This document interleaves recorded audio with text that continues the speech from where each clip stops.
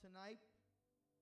We're now in the 4th chapter of Daniel. As we have been studying this great and important book of Daniel, we are seeing how God worked and how God used the life of his servant Daniel.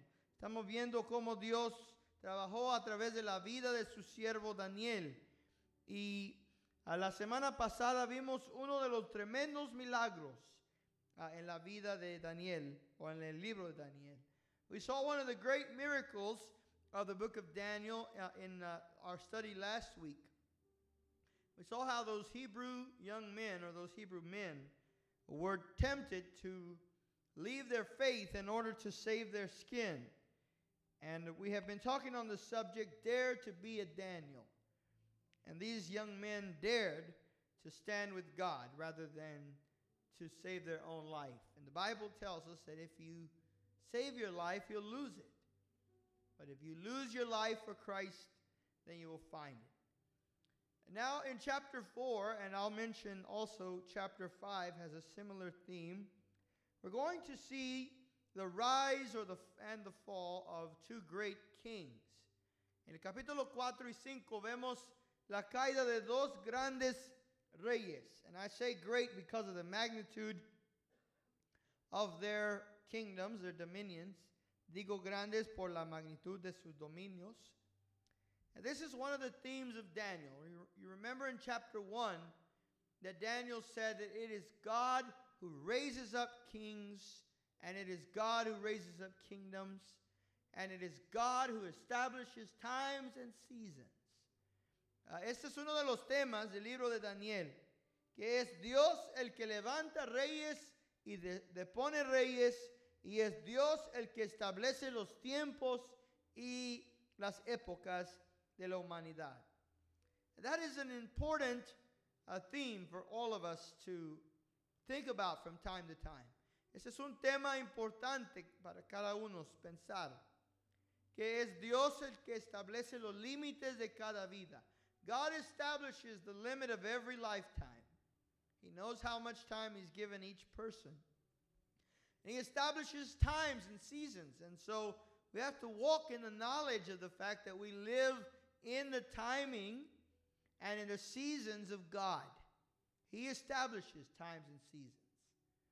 And the season we're in, as a world, as a nation, is established by God and for God's purpose. What's our job then? Our job is to find out what is God doing in this season, and how do I get in line with what God is doing. Nuestra tarea entonces, cuando entendemos eso, es saber qué está Dios haciendo ahora en esta época y caminar, marchar con Dios.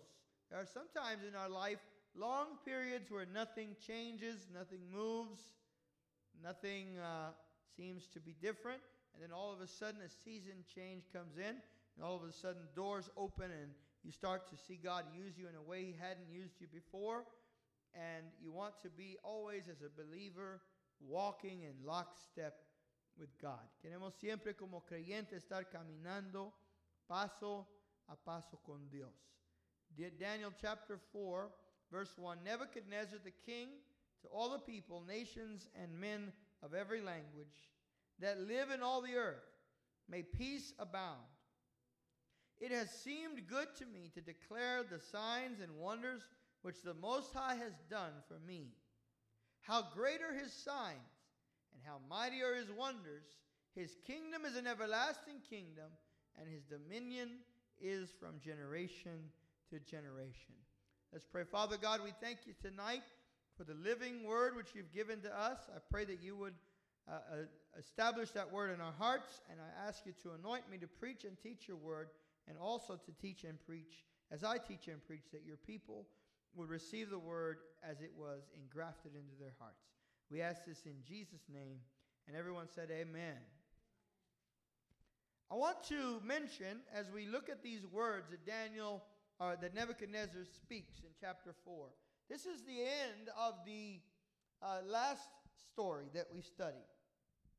Los primeros 3 versos del capítulo 4 son el final de el capítulo 3. You remember in chapter 3 that these 3 Hebrews were threatened with a fiery furnace, if they would not bow down to a god made by Nebuchadnezzar, a direct violation of the first two commandments, and they refused to bow down, and when they were thrown into the fiery furnace, and the king looked into the furnace, he saw not 3 men but 4. And he said, and the fourth man appears like the son of the gods. That's a Babylonian pagan expression, because he didn't know what he was seeing, but he was seeing the Lord Jesus Christ, the angel of the Lord. And when he saw this, he declared that the nation should serve Yahweh, should serve the Most High God. And so he ends that scene with this dramatic statement of praise. We call it a doxology in the Bible. And so chapter 4 begins with a doxology. It's going to end with a doxology as well. But I want you to see that this is one of the climactic moments of the life of Nebuchadnezzar. The day when, as king of Babylon, he declares the goodness and the glory and the power and the majesty of the God of Abraham, Isaac, and Jacob, of our God. Say amen, somebody. He says, how great are his signs and how mighty are his wonders. His kingdom is an everlasting kingdom, and his dominion is from generation to generation. If you believe that, say amen. So Daniel is telling us this story, and it kind of is one of these stories that begins in a high point, and then it's going to drop very low, and by God's grace, it's going to come back up to another high point. But we see there the beginning of Nebuchadnezzar's great experience and faith in God. Vemos ahí el comienzo, el inicio de la vida con Dios. And I just want you to think about your own experience, your own life, when you had that moment of encounter with the truth of God's reality. Yo quiero que usted piense esta mañana o esta tarde de ese momento como el rey de Babilonia, que tuvo un momento cuando él tuvo un encuentro con la realidad de Dios. When you had an experience with the reality of God, when something happened in your life that was undeniably God, and it marks your life. Todos tenemos esos momentos cuando hemos sido marcados por la realidad de Dios. And how many of you remember those moments? ¿Cuándo recuerdan esos momentos?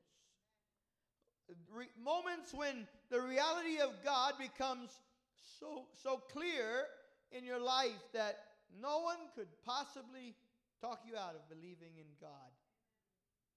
Cuando ya nadie nos puede convencer que no hay Dios, porque hemos visto la realidad, hemos visto, tenido experiencia con el poder y la gracia de Dios.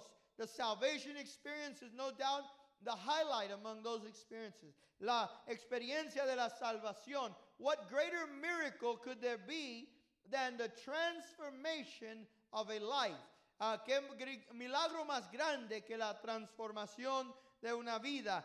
If you're saved and you know it, shout amen. And then, of course, there's the baptism in the Holy Spirit, another highlight moment in our life. And all throughout life, there come different moments of opportunity, miracles, signs, wonders, healings, deliverances, salvation from accidents and things that happen in our life, direct and clear, specific answers to prayer. And these things start to build up in our life as a fortress against unbelief and a fortress against doubt in our life. Nevertheless, there are some things that can weaken our faith, even after having powerful experiences with the reality of God. We're going to see that the thing that weakens Nebuchadnezzar's faith is his own pride. Pride, the Bible says, comes before the fall. Vamos a ver que para el rey de Babilonia lo que provoca una debilidad en su fe es el orgullo. And we'll get to that in just a moment. But I want you to understand that Nebuchadnezzar was not an unexperienced man. He had first of all, a vision from God, the vision of the statue where the head was made of gold and the chest and arms made of silver and the belly made of brass and the legs made of iron. And we're gonna see some of that repeated in a few chapters more. But Nebuchadnezzar had this great revelation from God by a dream. And then he has this experience where he sees the Lord Jesus Christ before the incarnation appear in the fire and save out of a burning fire 3 men who were not burned or neither had the smell of smoke on them when they came out of the fire.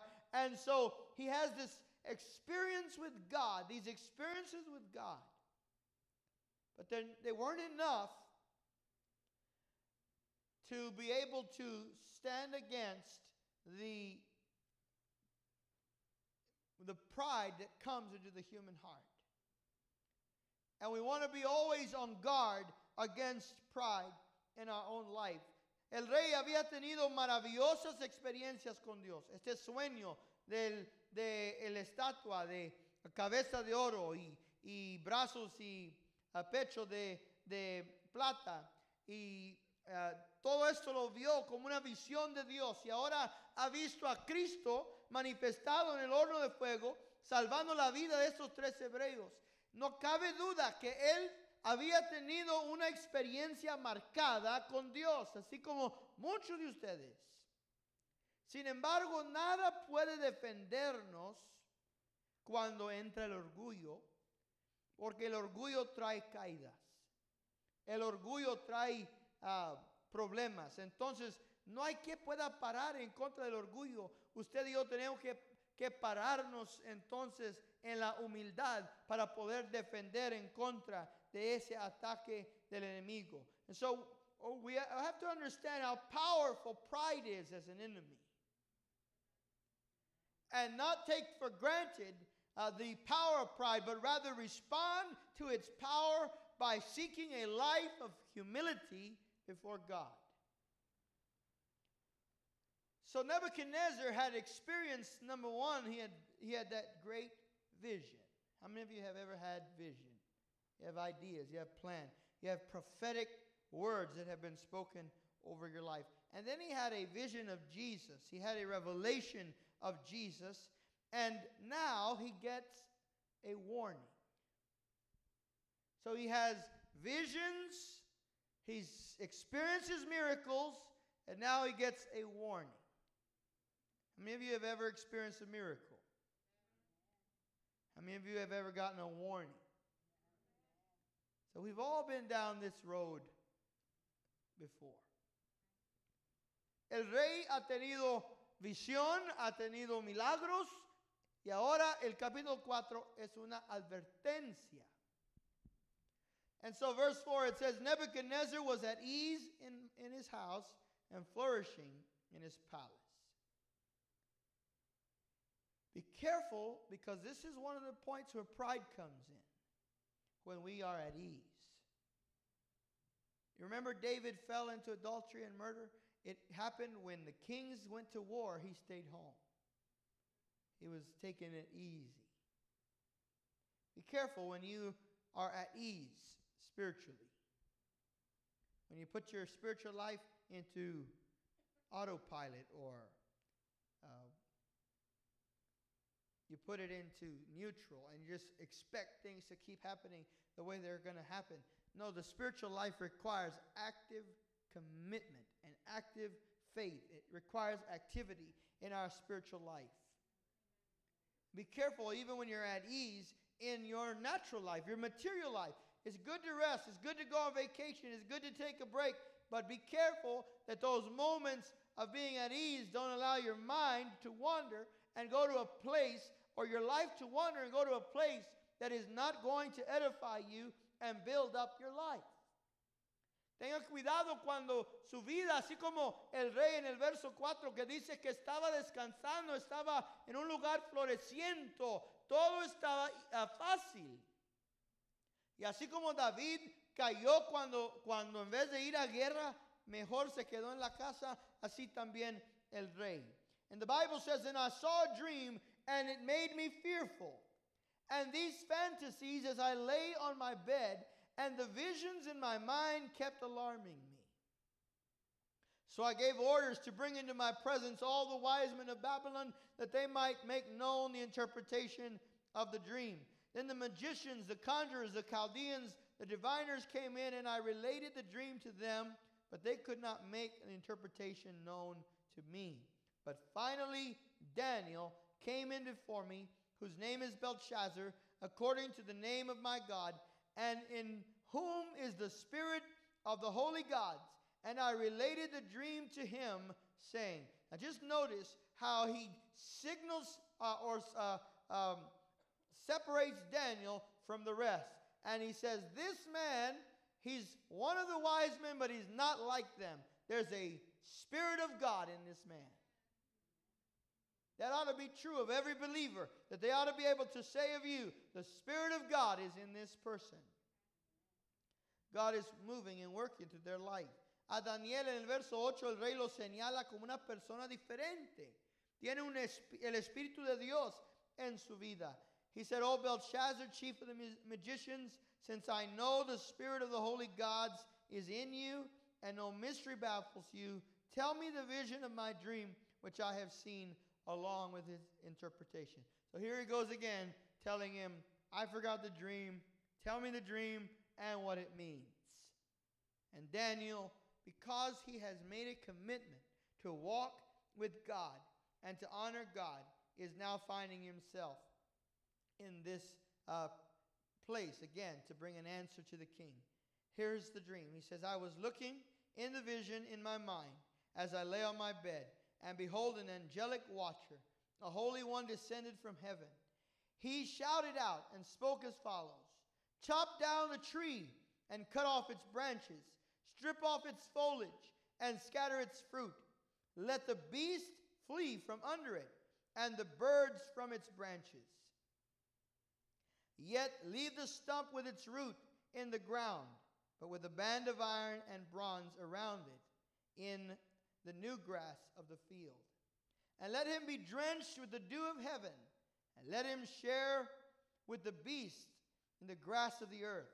And let his mind be changed from that of a man, and let a beast's mind be given to him.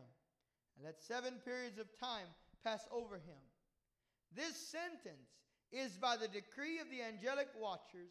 The decision is a command of the holy ones, in order that the living may know that the most holy, the Most High, is ruler over the realm of mankind, and bestows in it on whom he wishes, and sets over it the lowliest of men.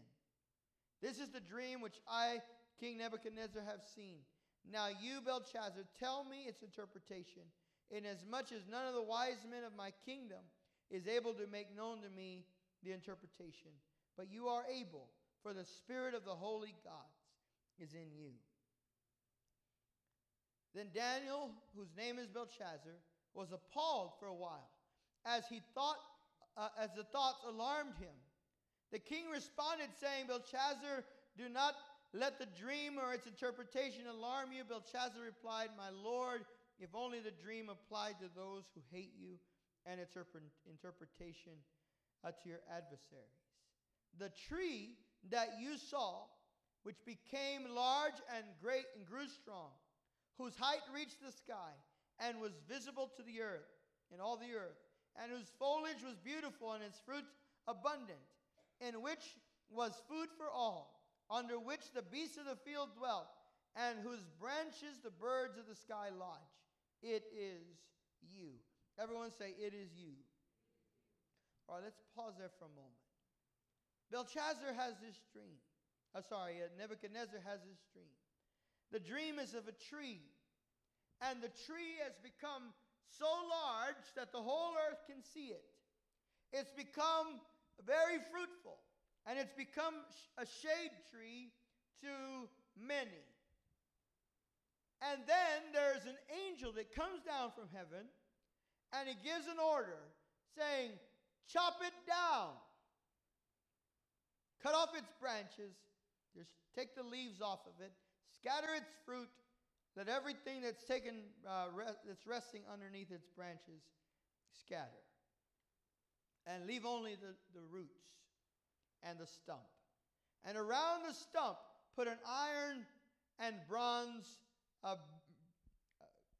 ring around it. And let it be fruitless and lifeless for 7 periods of time, until the sentence is fulfilled. Now, the same answer that was given to him in the last dream is given to him this time. He says to him, you are that person. Remember last time he told him, Nebuchadnezzar, you are the head of gold. You remember that? ¿Ya se les olvidó? No. You are the head of gold. And now he tells him, you are the tree that's about to get chopped down. No wonder he was alarmed. Le dice a Daniel en el capítulo 2, le dijo, tú eres la cabeza de oro. ¿Cuántos recuerdan? Y ahora le dice, tú eres el árbol que va a ser cortado. I want you to notice, because this is applicable in every one of our life. Tell your neighbor, you are the head of gold. Listen, whatever God's going to do in the future, you're the start of it. You're the beginning of something. Usted es la cabeza de oro. Cualquier cosa que Dios vaya a hacer para el futuro comienza aquí con usted. Y eso es una oportunidad, es una oportunidad divina.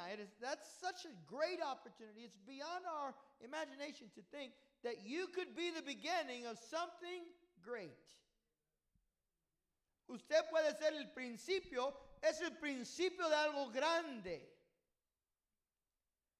Now that ought to get our attention, because number one, it means if I have a choice between being gold, silver, brass, iron, or dirt, I better choose gold. Si yo tengo la oportunidad de ser oro o plata o bronce o hierro o tierra, debo escoger ser oro. We ought to decide, I want to be God's best. I want to be the best thing and arrive at the place where I can do the greatest thing that God designed me to do. Someone should say amen. Usted debe desear ser lo mejor de Dios. Ser la cabeza de oro. No se conforme con ser bronce. Don't settle for bronze. And God has given you that opportunity. Dios nos ha dado esa oportunidad. Maybe you're the head of gold because you're the first person in your family and your family tree that won't get divorced. Maybe you're the head of gold because you're the first person in your family to even be a believer. Maybe you're the head of gold because you're the first person to get off of welfare and become financially independent. Maybe you're the head of gold because you'll be the first person to graduate from college. You are the head of gold. Tú eres la cabeza de oro. Quizá usted va a ser la primera persona que va a romper las fronteras y las barreras en su vida o en su familia y ser el que va a prosperar, el que se va a educar, el que va a ganar almas, el primer creyente. The opportunity and the design of God is for greatness. La oportunidad y el diseño que Dios tiene es para la grandeza. But now we see the same man, and he's being told, all that you are, all that greatness is going to be cut down. Because you have allowed something to come into your life that is going to destroy the thing that God has designed for your life. Now, I want you to understand, again, just how powerful pride is. That's just how important it is for you and I to walk in humility daily before God. Because Nebuchadnezzar has become great, and the temptation is when you are the head of gold, when you do something great, something extraordinary, something special, something different, to think, oh, look at me. Look what I did.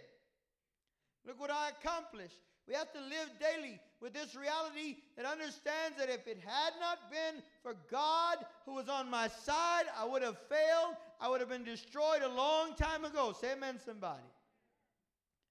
And that conscious humility before God to say, God, if you don't go with me, I won't go. I've got to have your help in my life. When Daniel hears this and he understands its interpretation, he's obviously afraid because he understands that this is Nebuchadnezzar. Verse 22, he says, "It is you, O king, for you have become great and grown strong, and your majesty has become great and reached the sky, and your dominion to the end of the earth, in that the king saw an angelic watcher, a holy one, descending from heaven, and saying, chop down the tree and destroy it, yet leave the stump with its roots in the ground, but put a band of iron and bronze around it, and the new grass in the field, and let him be drenched with dew of heaven. Let him share with the beasts of the field for 7 periods of time. This is the interpretation, O king, that this is a decree of the Most High, which has come upon my lord the king, that you be driven away from mankind, and your dwelling place be with the beasts of the field.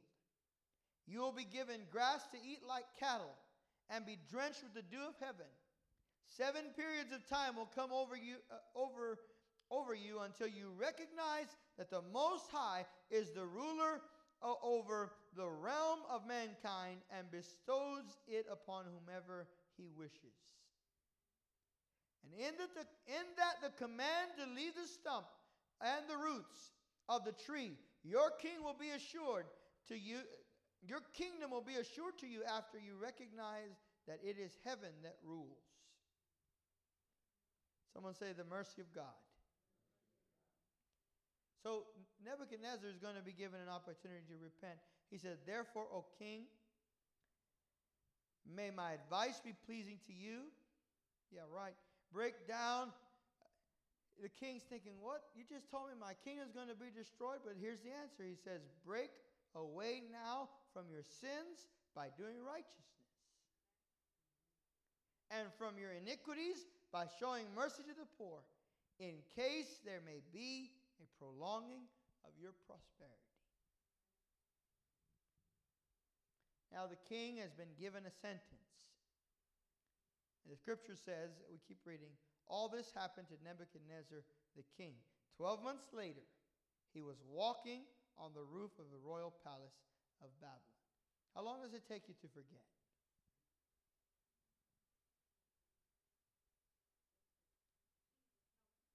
¿Cuánto tiempo les lleva para olvidarse? Have you ever walked into a room and thought, why did I come in here? Or you open the refrigerator like, what did I come for? And the Bible says that he went to the roof of his house. He's at ease again. And the king reflected and said, is this not Babylon the Great, which myself have built as a royal residence by the might of my power and for the glory of my majesty?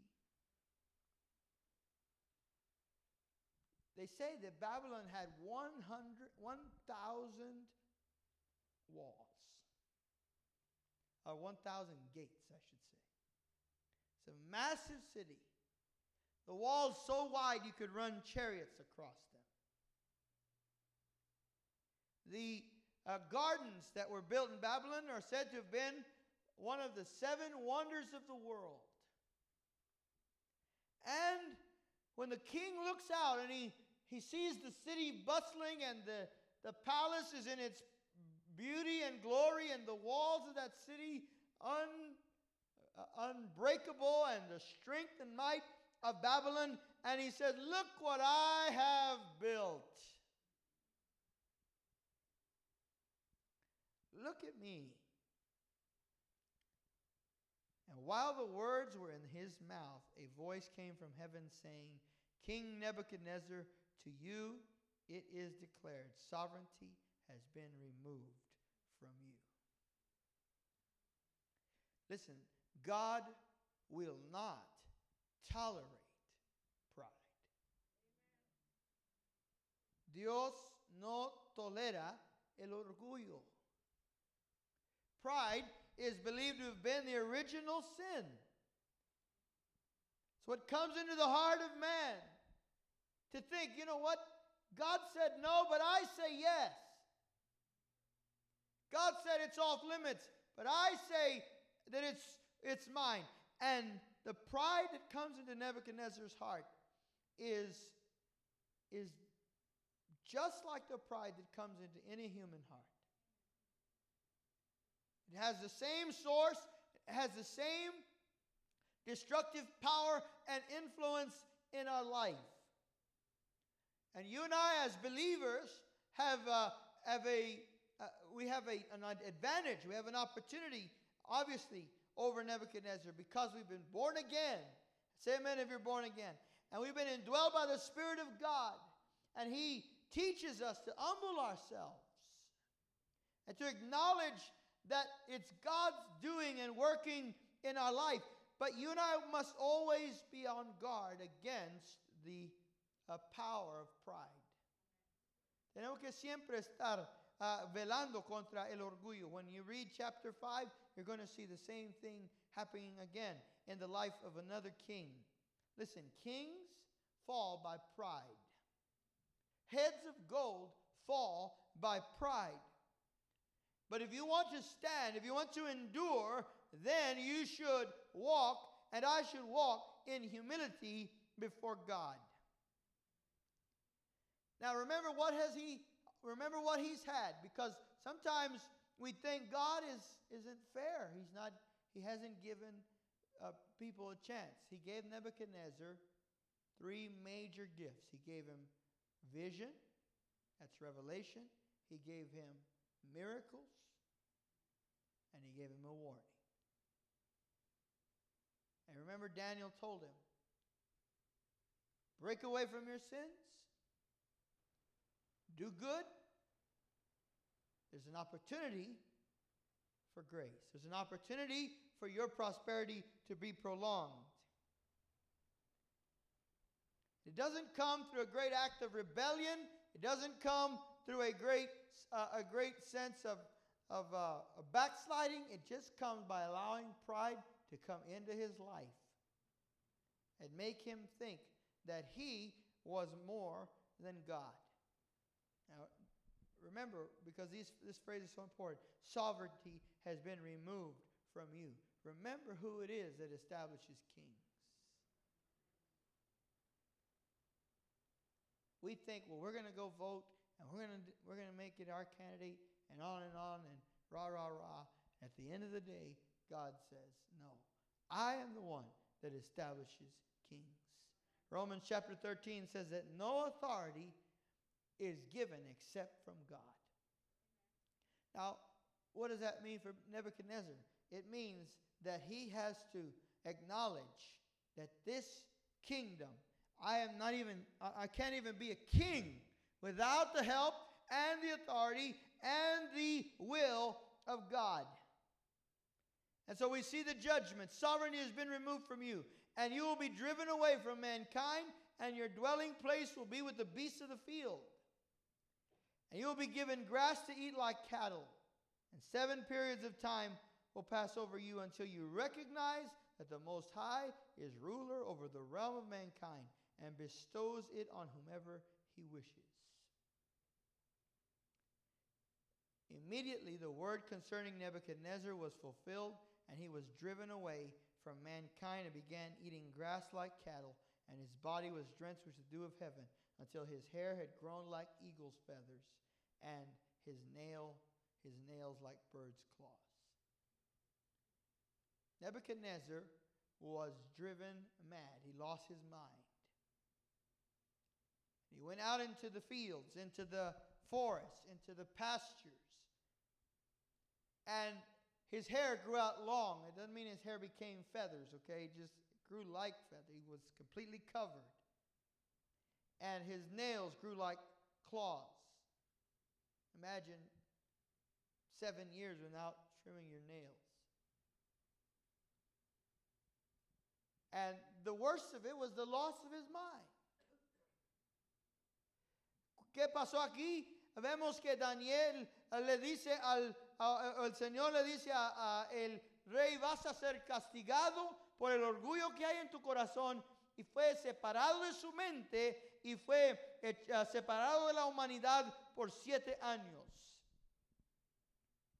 Y ahora vemos que aquel gran rey no es nada. Now we see that great king, that intellectual giant is nothing.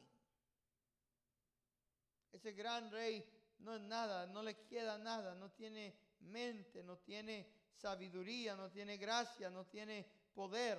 Es como una bestia. He becomes like an animal, like a beast. The Bible says, I say again, pride comes before the fall. And now he becomes nothing. He can't even recognize the glory or the splendor of Babylon or of its greatness. Ahora está completamente separado de aún lo que él había pensado que era la grandeza y lo que era la sabiduría. What's God looking for? He said, this is going to happen until you recognize that the Most High is the ruler of the realm of mankind. God is looking for him to repent. What does God seek from someone who's gotten off course, who's gone away from the Lord? What does God seek? He seeks repentance. ¿Qué busca Dios cuando te apartas de Él, cuando te separas, cuando entra el pecado a tu vida? ¿Qué busca Dios de un hombre? Busca que se arrepienta, que regrese a los caminos de Dios. He's looking for you to return to the way of God, to the way of truth. God is a God of extraordinary grace. Dios es un Dios de gracia, de compasión, de misericordia. His love is an everlasting love. Su amor es un amor eterno. What does he require? It's something simple. Turn around. Reject sin. Él requiere algo tan simple como dar la vuelta, rechazar el pecado y regresarse a Dios. Now here's the other thing I'll mention to you with this, and that is that when God gives a warning, he is not playing games. Dios no juega cuando Él da una advertencia. Es porque Él tiene en mente hacer lo que Él ha dicho que Él va a hacer. God will not go back on His word. Listen, He has given Nebuchadnezzar warning. He didn't take it, and now Nebuchadnezzar is going to have every last thing God said. Listen, every person has to decide whether they're going to live for God or not. And if you live for God, everything God said about His children, about believers, is going to happen in your life. Say amen, somebody. The blessings, the breakthrough, the victory, the triumph is going to happen in your life. But if you choose to reject God, every last thing God said would happen to the wicked will happen in that life. God is a just God. Dios es un Dios justo. No one can reject the kindness of God without receiving extraordinary consequences for their life. Nadie puede rechazar la bondad de Dios y el amor de Dios sin recibir en su vida consecuencias muy drásticas. And so the Bible says, but, aren't you glad there's a but in this story?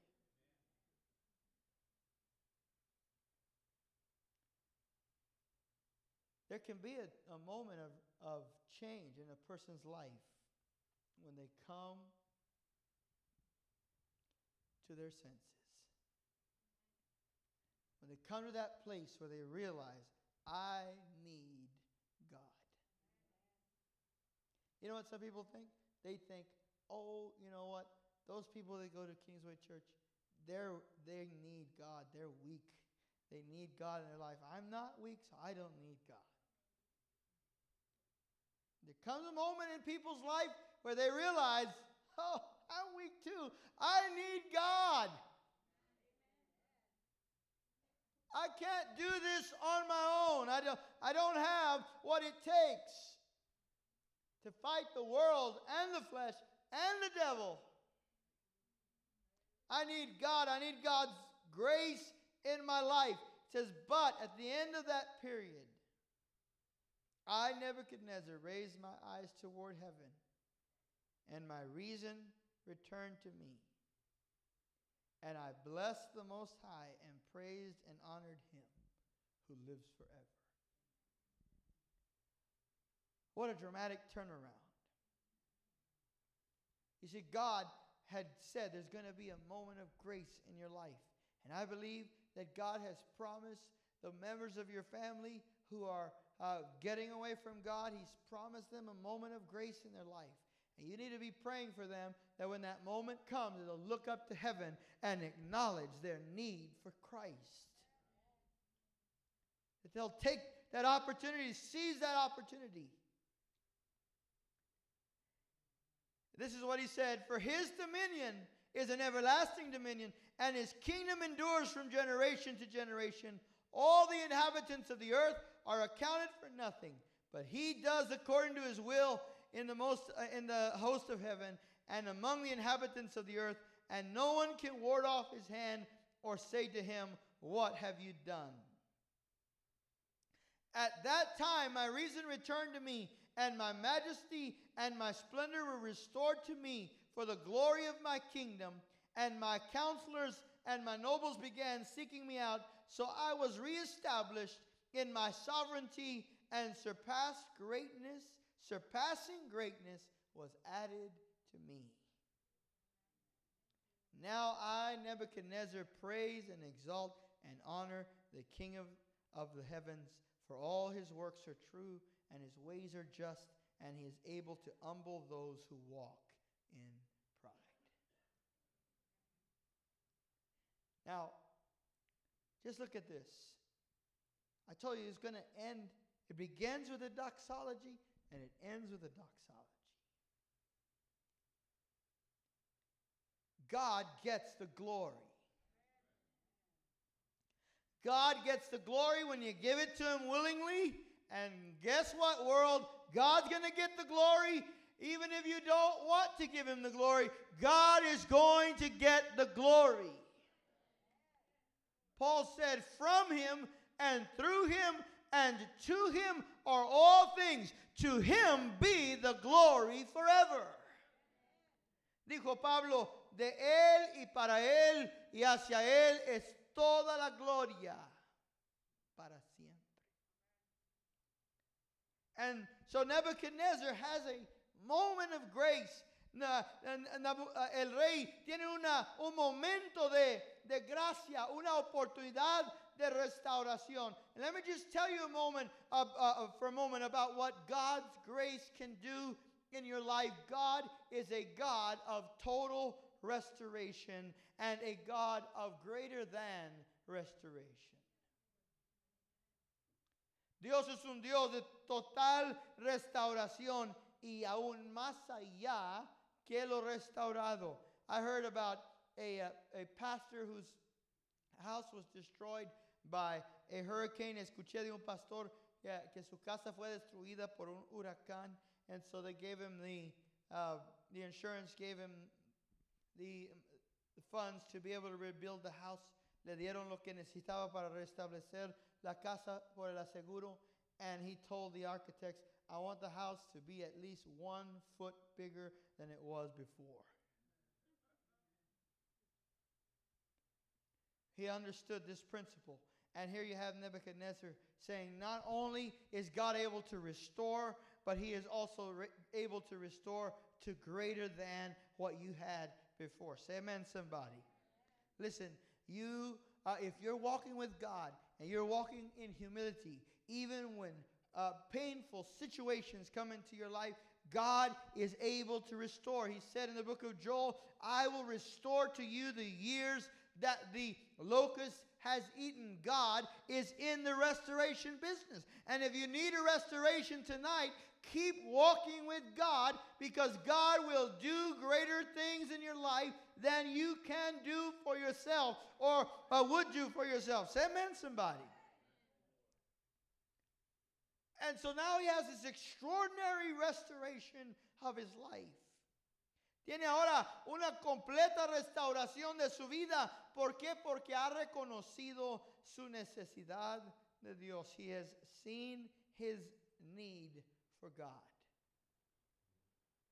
And he receives a surpassing glory. Usted y yo también, como el rey, vamos a recibir una sobrepasada gloria, una restauración, una grandeza aún más grande. God is going to give his people a surpassing greatness.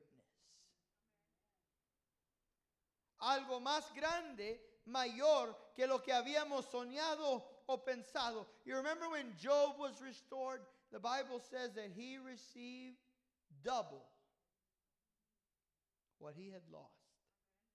Cuando Job fue restaurado, él recibió doble. Everyone say double. Doble lo perdido. So stop crying about your losses.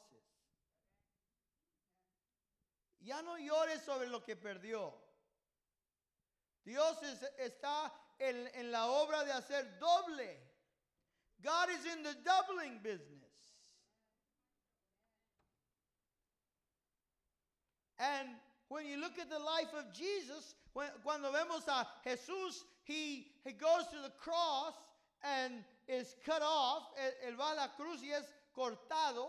He's put in a grave, and his disciples, his 12 disciples, scatter like a flock being chased by a wolf.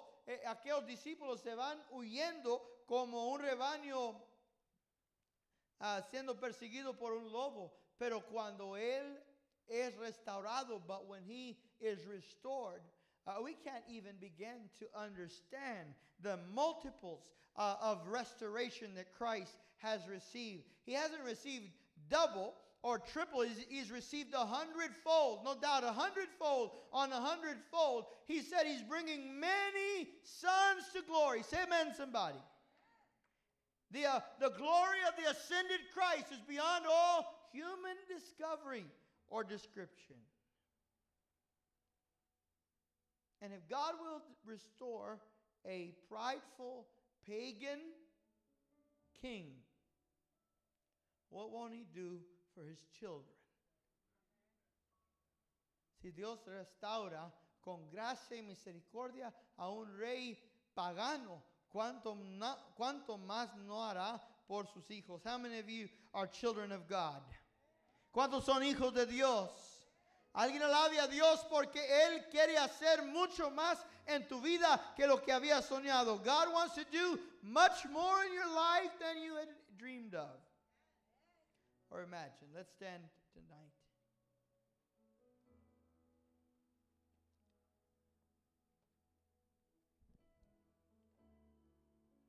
Why did God do this in the life of Nebuchadnezzar?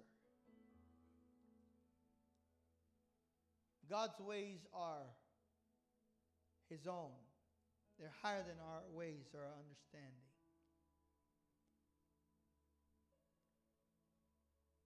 And maybe you could say it's so that we could see the severity of the judgment of God. And that might be true. But I think he did it in Nebuchadnezzar's life so that we could see the greatness of his mercy. You see how merciful God is, that he warns and he reveals and he does miracles. but He also restores and rebuilds and replenishes. And in all of that, we see the abundance of the mercy of God. We are the recipients of that mercy, the recipients of that grace. And tonight, you and I don't need to go through all that Nebuchadnezzar went through to offer praise to our God. And we don't need to go through all of that to know that humility is the path that leads to victory and triumph. So I want you just to lift your hands to heaven tonight and give the Lord your own doxology, your own song of praise and thanksgiving and worship. Nebuchadnezzar said of the Lord, "Blessed be the Most High, praised and honored, because He lives forever. His dominion is an everlasting dominion, and His kingdom endures from generation to generation. All of the inhabitants of the earth are like nothing compared to Him, and no one can ward off His hand or say, 'What have you done?' And His majesty and His splendor were restored to Him." Father God, we thank You tonight as we lift up our worship, our honor, our praise, as we exalt the name of Jesus. While we lift up our hands, we humble our hearts and we say, "God, You alone are worthy. You alone are King of kings and Lord of lords. All the glory, all the honor, all the praise belongs to You. We know that You are the restorer. You are the Savior. You are the Redeemer. You are our hope and our life. We are secure in Your hands.